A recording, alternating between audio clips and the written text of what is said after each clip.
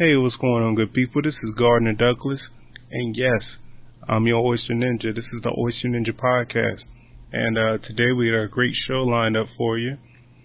We're going to talk to the Chesapeake Bay Mermaid, or Chessie, as she likes to be called, and she's doing great things for the Bay. She's going to tell you all about it, and she's going to tell you a lot of things that you can even do to help out the Chesapeake Bay. And for you guys, who, a lot of people have contacted me, hey, what can I do to help out? Well, this is, of course, local to the Chesapeake Bay. So if you're in the area, or even if you want to travel and help, there's something going on every weekend that I found out, through the last couple podcasts, whether it's with some of the Riverkeeper Foundations or Chesapeake Bay Mermaid. There's so many groups out there that's trying to do great things for the Bay, and I guess you just gotta love it, But the Chesapeake Bay Mermaid, I know some of you are even wondering, where does she come from? You're gonna find it out. Don't worry about it. You're gonna find it out. Some of you might be saying, mermaids really exist? Yes, they do, because we're gonna talk to her today. Anyway, I hope you guys enjoy this episode. Also want to put out, I got some Oyster Ninja shucking knives. So if you're interested and you would like one, hey, shoot me an email, oysterninjapc@gmail. Probably should have said that at the end, but hey, enjoy the show. Let me know what you think. Hi, I'm the Chesapeake Mermaid. How are you today? She is the Chesapeake Bay Mermaid. So, what do I call you? Chesapeake Bay Mermaid or Miss Mermaid? Or you can call me Chesapeake, Chessie, some people call me. Chessie, I like that. It's very catchy. Yeah, my name is actually pronounced underwater, so it's not something that humans can do too easily. So, right. Chesapeake Mermaid is what the people have named me, and so it's, I like it. Sounds good. It's friendly. It works. No doubt. It's very you. Thank you. Because you have that. I like Chessie. Chessie's nice. Yeah. So, can you tell me a little bit about yourself? I know you're the Chesapeake Bay Mermaid, but what do you do? What do I do? Yeah. Well, I'm reluctant to call myself an environmentalist. I'm really just, I'm a volunteer. I'm helpful. I'm just like everybody else. I mean, I know I've got a tail, and some people are like, "Oh, you're so magical," and everything like that. But really, I don't see that in myself. I see myself as just being a member of the public. I love the Chesapeake region. This is my home. It's a beautiful place. You can't take a bad picture of it, And I've seen it through a lot of changes. I'm almost 400 years old now, and it's been good times here in the Bay, but we've got a lot of work to do. So when I met my friend Larvey, him and I came up and we decided we wanted to reach out to the people to communicate about some of the stuff that we've seen and some of the changes that have happened over time, and see if we can't build some bridges and solve some problems. I don't have any solutions, but I do have experiences to share, and I've been really interested in reaching out, meeting new people. So I attend events and I meet the public and I tell them my story. Families and children are usually more prone to approaching a mermaid, so right. That tends to be my bigger audience. But I've done dinner parties and things like that too, and everybody I've met has just been really, really wonderful in talking about the Bay, and I focus on oysters really. Because I see that as the foundation for making the biggest changes in our habitats and our wildlife. So wow, there you go. That's deep. that's one of the best intros I think I've heard. Thank you. Wow. And that just came right off the tail. Yeah. There it is. There you go. You have a nice laugh. I like hearing people laugh. It's fun. I think people don't laugh enough. No doubt. Well, that's how, real life tries and, takes you joy, but I'm glad you're spreading the joy. Thank you. Glad. Thank you. So you said you were 400 years old.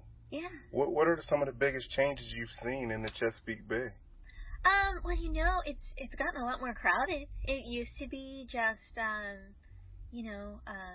scattering of people, but a whole lot of wildlife, and now we've got a lot more built up around here. We've gone from, little tiny colonial towns to great big cities. A lot more things have gone on, and just in my lifetime, I've seen a difference in the clarity of the water, and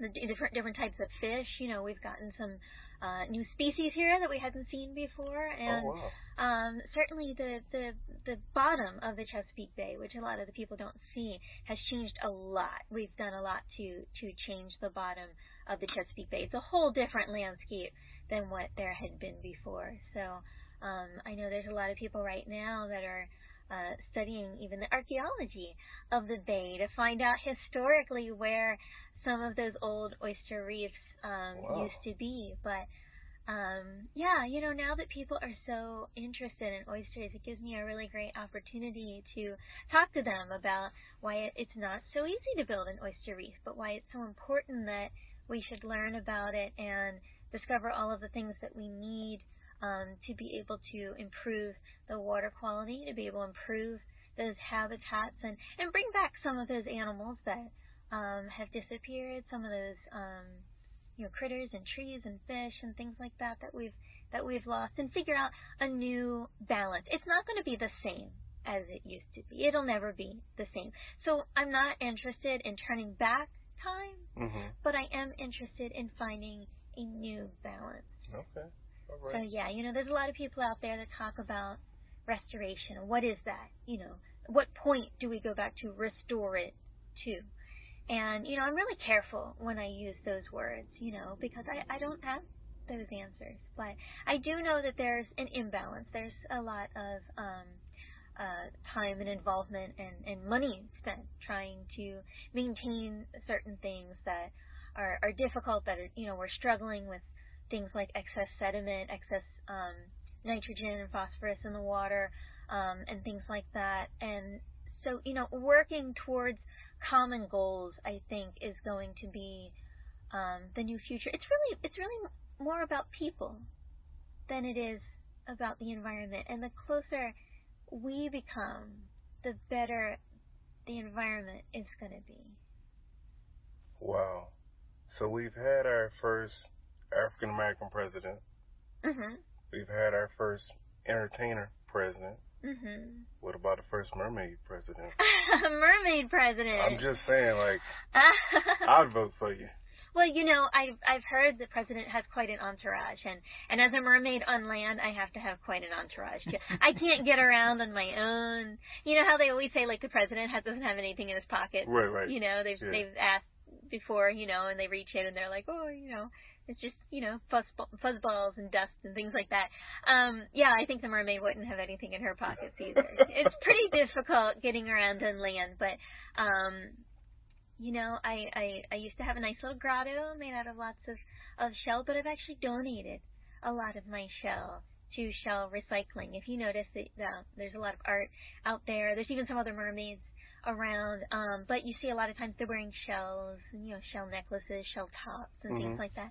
And I've traded all that in. I've given everything that I have to the bay, and I let everybody know that you won't see me wearing shells, because we really have a shell shortage. Right. And so in working towards that, I want to be a good example. So am I ready for president? I don't know.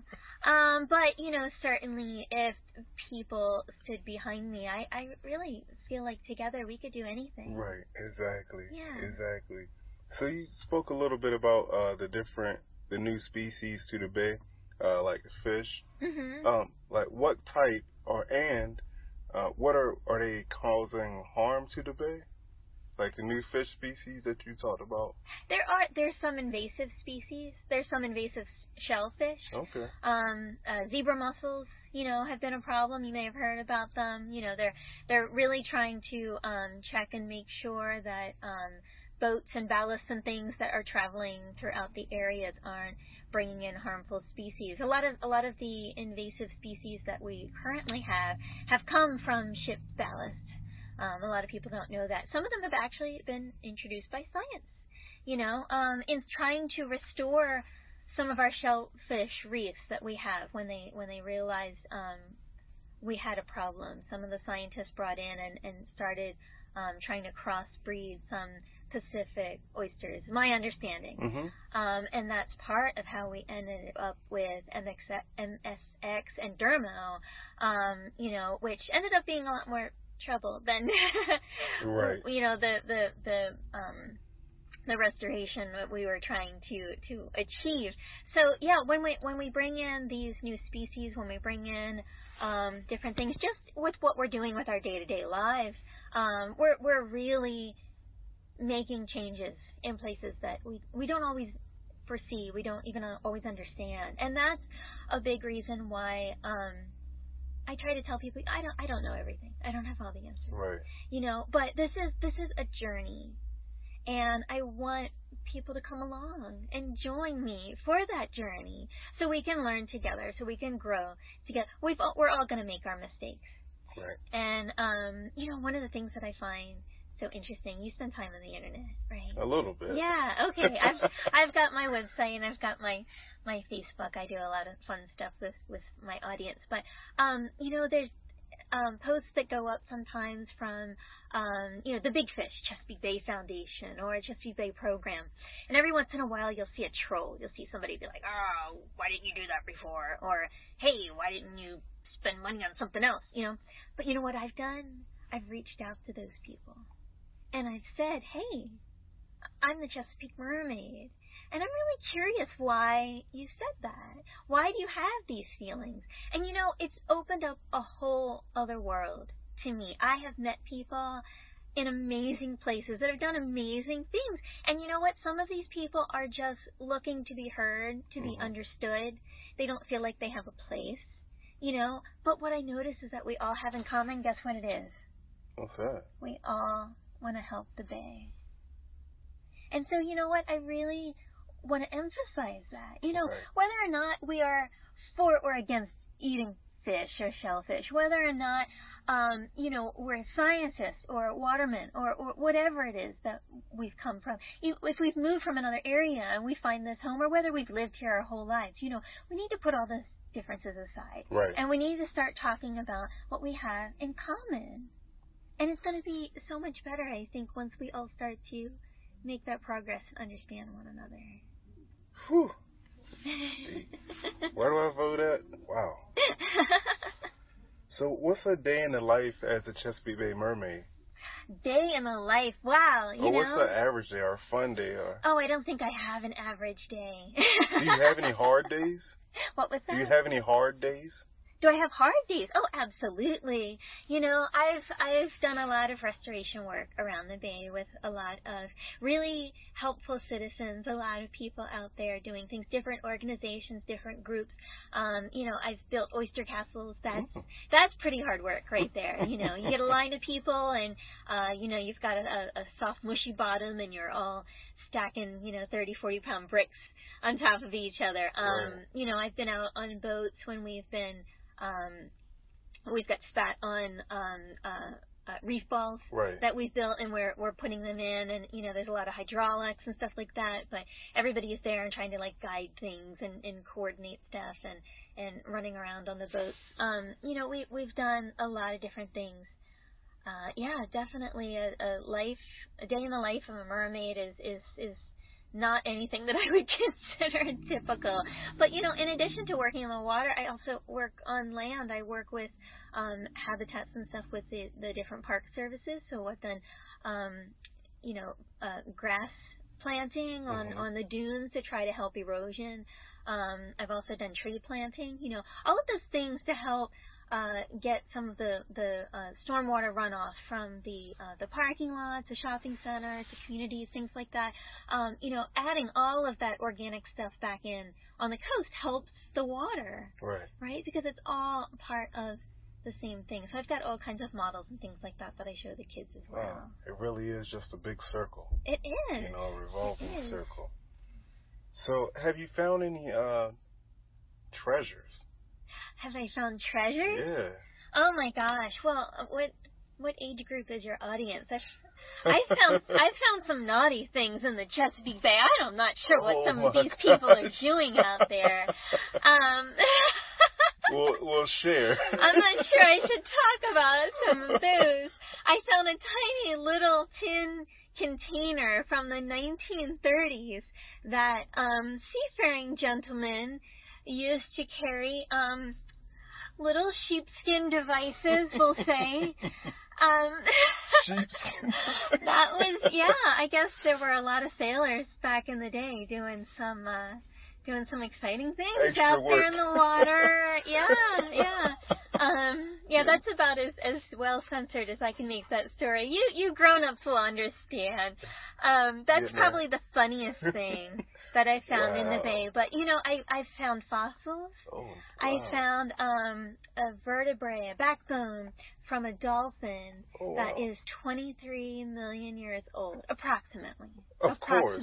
23 years old. And I couldn't date that myself. I actually brought it to the scientists at the Calvert Marine Museum and had them check it out. Was that like under silt, or was it like out and about, or on the shore? It was over by, if you go over by Calvert Cliffs, that's one of the best places in the Chesapeake Bay to look for fossils.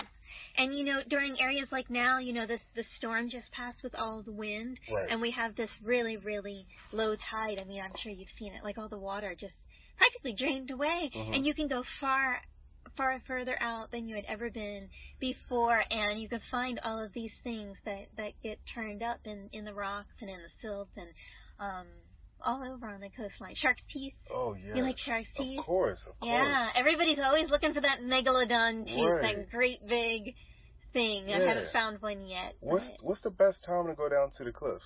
What's the best time? The best time to go down. If you go down early on Saturday mornings, a lot of times they have scientists out there that do talks that can help show you around, that can help identify what you find. And I always encourage people to come for some of those fossil hunts. I think it's a really exciting introduction to the Calvert Cliffs area. Oh, man. Yeah. My son is going to go crazy. So, did you take like the whole backbone or spot? How do you describe it? It was a vertebrae. Oh, just a vertebrae. It's a one piece of what would have been its spine. Right. Okay, I got you now. Yeah, and the only thing we know is that it was an adult because the discs on either side of the spine have fully grown in to the bone, and you can see the markings from it. But other than that, we really can't tell all that much. That is so interesting. Yeah. Wow, that is a treasure. That is a treasure. It's a better treasure than the first treasure. The first one's just pretty funny, isn't it? Right. That's kind of, wow. So how can the average person help? I know you say you're part of all these organizations. How can we find out about these type of things and, sign up? Oh, my goodness. I'm so glad you asked. Great. I'm so excited to share this. Well, I just set up my new website, and it has a huge events calendar. It also has a resource page of a lot of the other organizations that I partner with. And really the challenging thing is that all of them sort their events in different ways. So I've kind of aggregated all of that data into one big calendar. And we haven't quite worked out all our bugs yet. Like I said, we just set it up. But it's going to be a great resource for everybody. But there's stuff out there, from the Nature Conservancy. They can, whether they help plant trees or they build reefs or, even help clean up parks. We do cleanups as well, beach and community cleanups. There's still a lot of illegal dumping. You'd be surprised how many times you go behind a shopping center and you find like a sectional, like a whole couch or bird baths or an old refrigerator. I don't know how these things end up down there on their own. You'd think they just sprout legs. If I knew how to just sprout legs, I'd be doing much better things with my time than just finding my way to a creek. But apparently this is what the refrigerators do on land. Right. But yes, check out my website, ChesapeakeMermaid.com. And I'm all over social media. On Twitter, I'm Chessie Mermaid. Chessie. And on Instagram, I'm Chesapeake Mermaid. On Facebook, I'm Chesapeake Mermaid. I do my best to share events as soon as I hear about them. But it's not all hard work. We do play as well. And I do share a lot of dinners and festivals that support oyster restoration, that support wildlife and habitat. So even if you're a hard worker during the day, maybe you've already given as much as you can come out and have some, have some oysters and have a nice drink and party it up with all of us merfolk. So as a Chesapeake mermaid, what's your diet like? What's my diet like? Yeah. Oh, that's a great question. I have kids come up ask me all the time that are kind of curious and also kind of concerned at the same time. Do you eat fish? Right. And the truth is, yes, personally, I do eat fish, and I do eat shellfish. I love oysters. I love crab. I mean, I grew up around here, so it's as much part of my background as it is anything else. But I think the question is, what do I advocate? And that seems to be a really curious thing. And it's a good question to ask. And you know what? I really don't have an answer. And even though I do oyster recycling and I do encourage everybody to put everything back in the bay, the best thing that I can tell children is that what you choose to eat is a very important decision. It's very personal. It's very complicated. A lot of times it has to do with health and diet. It's emotional. Sometimes it's even religious, And that's not something that I really want to. It's a little far off from my normal campaign. So, right. I want people to care about the bay and whatever it is they choose to eat. I've got friends that are vegetarians and vegans. I've been a vegetarian at different points in my life, and so it changes as well. And I'm not going to advocate a particular diet or lifestyle as far as what people are going to eat, but I do encourage them to seek out smart choices, to try a variety of food, to try to support local industries, local markets, because that's how we're going to get the most benefit out of our own local Chesapeake Bay. So you said you liked oysters. I do like oysters. We're going to test you out. Okay. What's your favorite oyster? What's my favorite oyster? Yeah. Oh, I would love to be one of those connoisseurs that has one of those delectable palates that can tell that, it's a little grittier from one section of the bay or a little saltier from another area.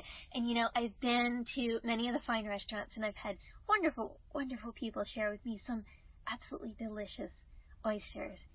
But you know how there's some people out there that like their steak well done and it makes everybody cringe. I love hot sauce. Oh. I love hot sauce and wasabi on my oysters. Wow. And I know there's a lot of fancy oyster connoisseurs out there that are like, oh, you're ruining the taste. You're doing that steak well done. That's so naughty. But, this mermaid can only talk about her personal palate. No. She loves hot sauce. Okay. Do you have a favorite hot sauce? Do I have a favorite hot sauce? Yeah. Well, I love Be More Saucy. Have you heard of Be More Saucy? I have, yeah. Be More Saucy is absolutely wonderful, and they're also doing a lot of wonderful things for the Chesapeake Bay. They started, if you buy some of their hot sauces, they give money back to the Chesapeake Bay Savers, who are great. here in Annapolis, and they're a group of volunteers. I've met some of those folks doing oyster cage cleaning and things like that. I've got friends all over the place. If you can't tell already. You do. You get around. I do get around. This tail gets around. Oh, wait, maybe not like that. Maybe I shouldn't have said it that way.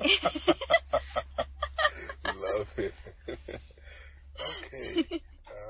Next question. These are really good, by the way. This is a fun interview. That's great. And you know what? It's great that we laugh. No doubt. We got to, right? Got to. So how in the bigger picture, yes, how do oysters affect our habitat? How do they affect their habitat? Oh, my goodness. Well, what don't they do, really? If anybody wants to take a look at my book, The Last Bivalvian, I tell the history of the Chesapeake Bay and the importance of oysters. So I'm trying to convey some of this to the kids. But, oysters, they filter the water. So they're going to take in a lot of that excess algae. A little bit of algae is okay, but we've got so many chemicals floating around out there, it's turned into kind of this big stew. We've got way, way too much algae. So, building back the oyster population is going to help with some of that, to help clean some of that up. It's also helping to remember I said about the foundation of the Chesapeake Bay, the right. bottom of the Chesapeake Bay, how much we've changed that. It's going to help that. The oyster reefs, they're hard as rocks. And they build all these little nooks and crannies. They make homes for the animals. Everything is all integrated in there, and they just have this absolute magical ability of just bringing back the balance, because they have all of that connectivity to all of the different wildlife, because it's a great breaker for the water coming in, the waves, any storms and things like that. It prevents erosion. It also protects our bay grasses. You've heard a lot too about the bay grass restoration. That's another thing that's been going on. Oh my goodness, my phone's ringing. Look at that. I'm sorry. Hope that's waterproof. There we go. So could you tell me a little bit more about the bay grass? Oh, yes, the bay grasses. It's a wonderful thing. I've actually done some of the bay grass programs with the Chesapeake Bay Foundation, mostly down in the Virginia side of things with the Brock Environmental Center. But it's a great way to get the grasses back into the bay. Sometimes it's hard to get them to really thrive on their own, but what they're doing is they take the seeds from them each season, they distribute them amongst a bunch of volunteers. We grow them in tanks at home with lights and bubbles and all kinds of fun things like that. And we go back out to, say, the James River, and we plant all of these seagrasses again. But you know what? It's a great habitat. That's where a lot of the fish come and they lay their eggs. They talk about the Chesapeake Bay being a natural nursery. Right. And it's so true, because it's so broad. It's so shallow. The Chesapeake Bay really is, you can just think of it as, the river valley from the old Susquehanna River. Mm-hmm. And that's really what it was. So, all of these animals, these fish and things, rays and lots of other things like that, they come back in on a migratory cycle, and they come in to the grass beds, they come up into the rivers, and that's where they lay their eggs. That's where all the babies are born. Our crabs, really, our blue crabs have been really struggling to look for some habitat, and they're going to be there in all of the bay grasses as well. So, having the oyster reefs in areas where it's protecting all of that soft bottom that the bay grasses grow in really is just, it's all part of this wonderful cycle that we have going on. So yeah, if people are interested in the bay grass program, I do post volunteer opportunities for those as well. We're kind of getting into the season where they're going to be planting the grasses, so people will have to wait until next fall or winter if they want to grow some bay grasses of their own at home. But it's a great thing. That sounds like a hard process, growing and plant. Well, maybe not the growing, but definitely planting, because the it's soft, where you planting it, right? So what's the survival rate, or you know what I mean? What's the I don't know the exact numbers, right. But it is pretty tricky. We go out there and we're very careful where we step. We don't want to harm any of the grasses that are already there. We try to pick areas that are pretty sparse, where we want the bay grasses to spread to. And we float bins out that have the baskets with the bay grasses and stuff that we've grown, so we're not damaging the bottom with a lot of heavy equipment or anything like that. And certainly having volunteer, soft hands and things like that is going to be better than any machine that they bring out there to do that kind of thing. Right. So perfect.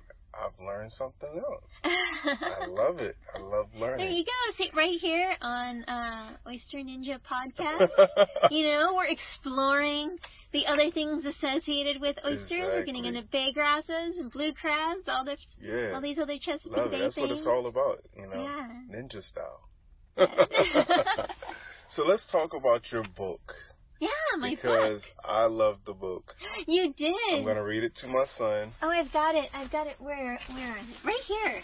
Here it is. The Last by Valiant. The Last by Valiant. Yeah, you've got it right there in your hand. The story by the Chesapeake Mermaid. Yeah. This is great. And so, like I said, it's about the history of the Chesapeake Bay and the importance of oysters. But it's not just a story. One of the things that I always liked about storybooks when I was a little fry was having maps So there's a couple maps in there. There's a magical map of the past of what the Chesapeake Bay used to look like a long, long time ago, back when I was a little fry. And then there's a map of today with landmarks, oyster landmarks, where people can go and they can see some of the restoration work that's being done. They can contribute in different volunteer ways. And then in the back of the book, we have some real facts. Real life. What was that? Real life facts. Yeah. There's also some information about what you can do to help larvae and the oysters.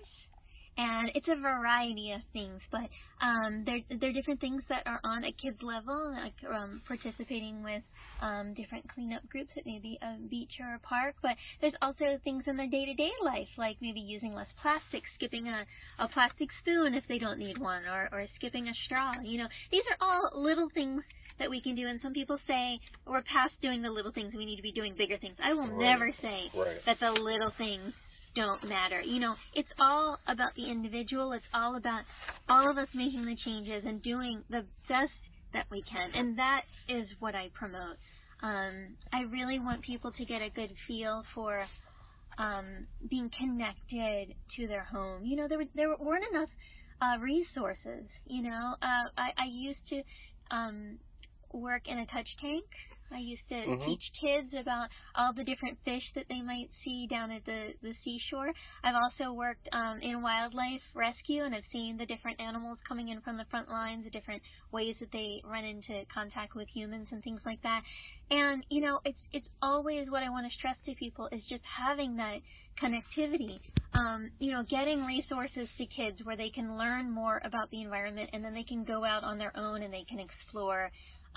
Having ways that they can study the different kinds of fish. You know, if these resources aren't available because, you know, everybody's doing national grants and national programs and things like that, I really think it's something that we need to focus on, and getting people back into more of the local resources. And then, you know, they grow up feeling more connected to their environment. They're more likely to go out and volunteer on a Saturday and really get involved.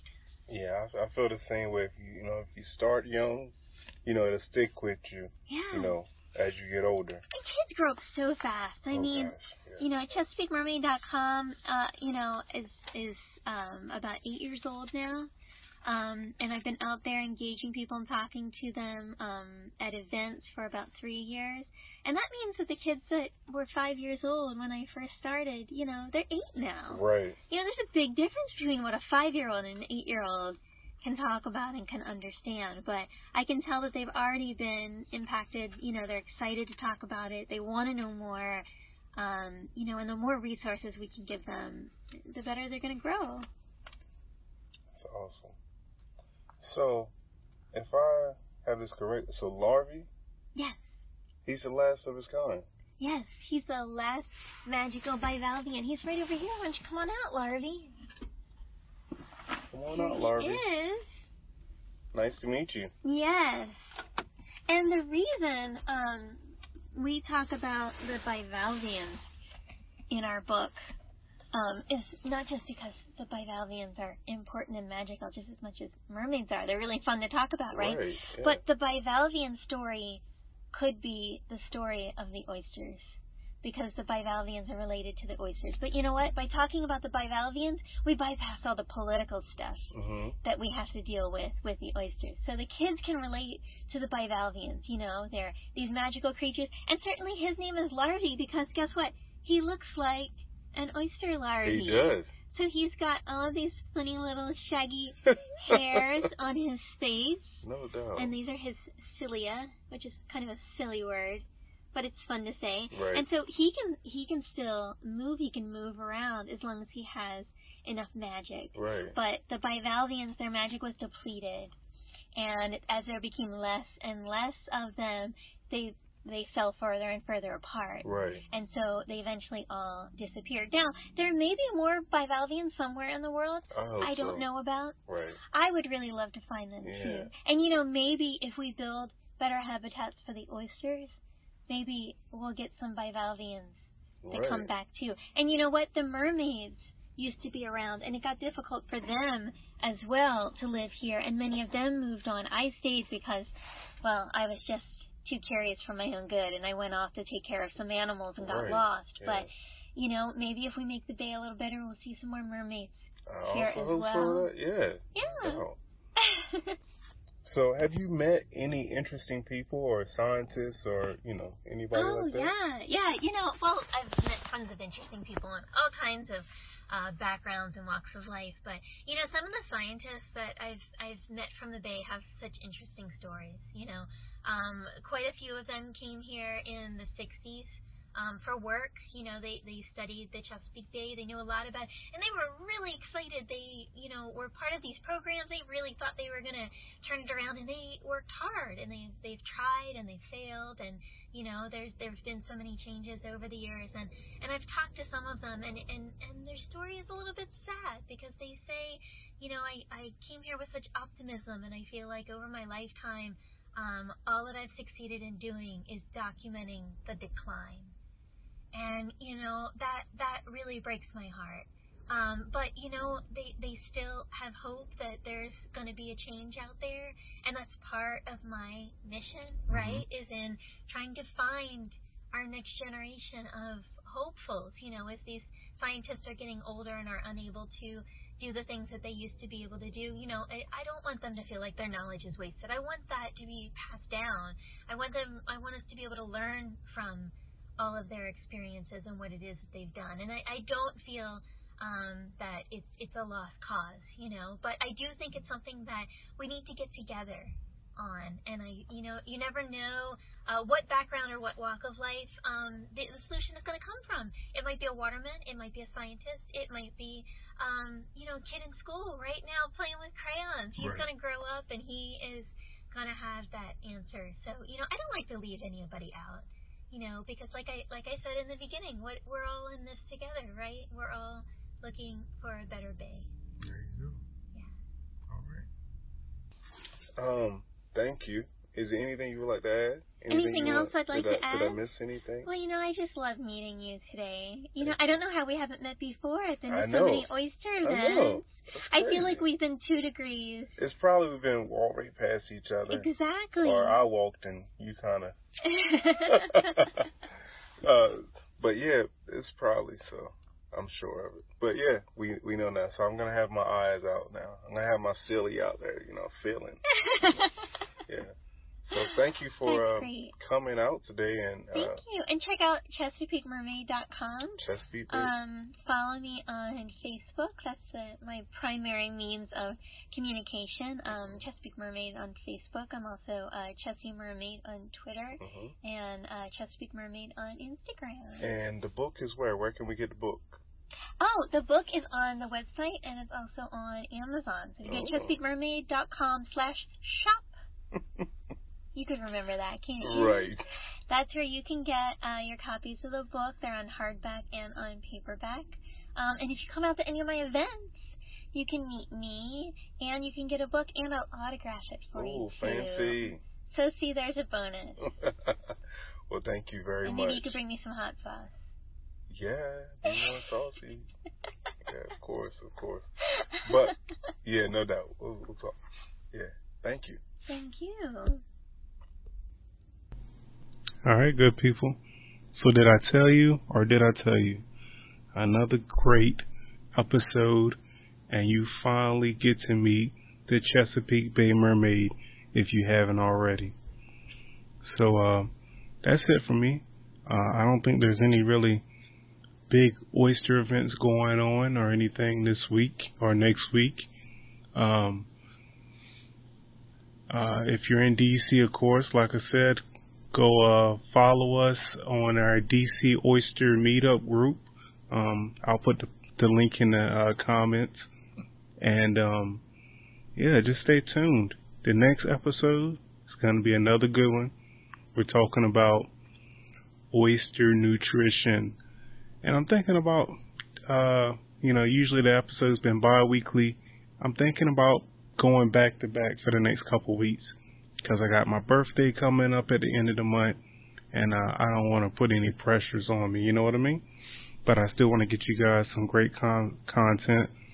So, as always, if you want to send me an email, the email is oysterninjapc@gmail.com. If you want to follow us on Facebook, it's Oyster Ninja, The Oyster Ninja Podcast. Instagram is Oyster Ninja PC. Like and follow us. There's always something going out on the Facebook post. The Facebook page, I'm always putting, oyster news up so you can stay hip, with the oyster game. This weekend was Chickatick's Oyster Festival, I believe. I wish I could have made it down there, but, gotta work. And they don't ever want to hire me to shuck. I don't know, I'm from the Eastern Shore. I felt like I'm about to go on a rant, so I'm just going to leave that one alone. Anyway, thank you guys for listening. Stay tuned for the next one.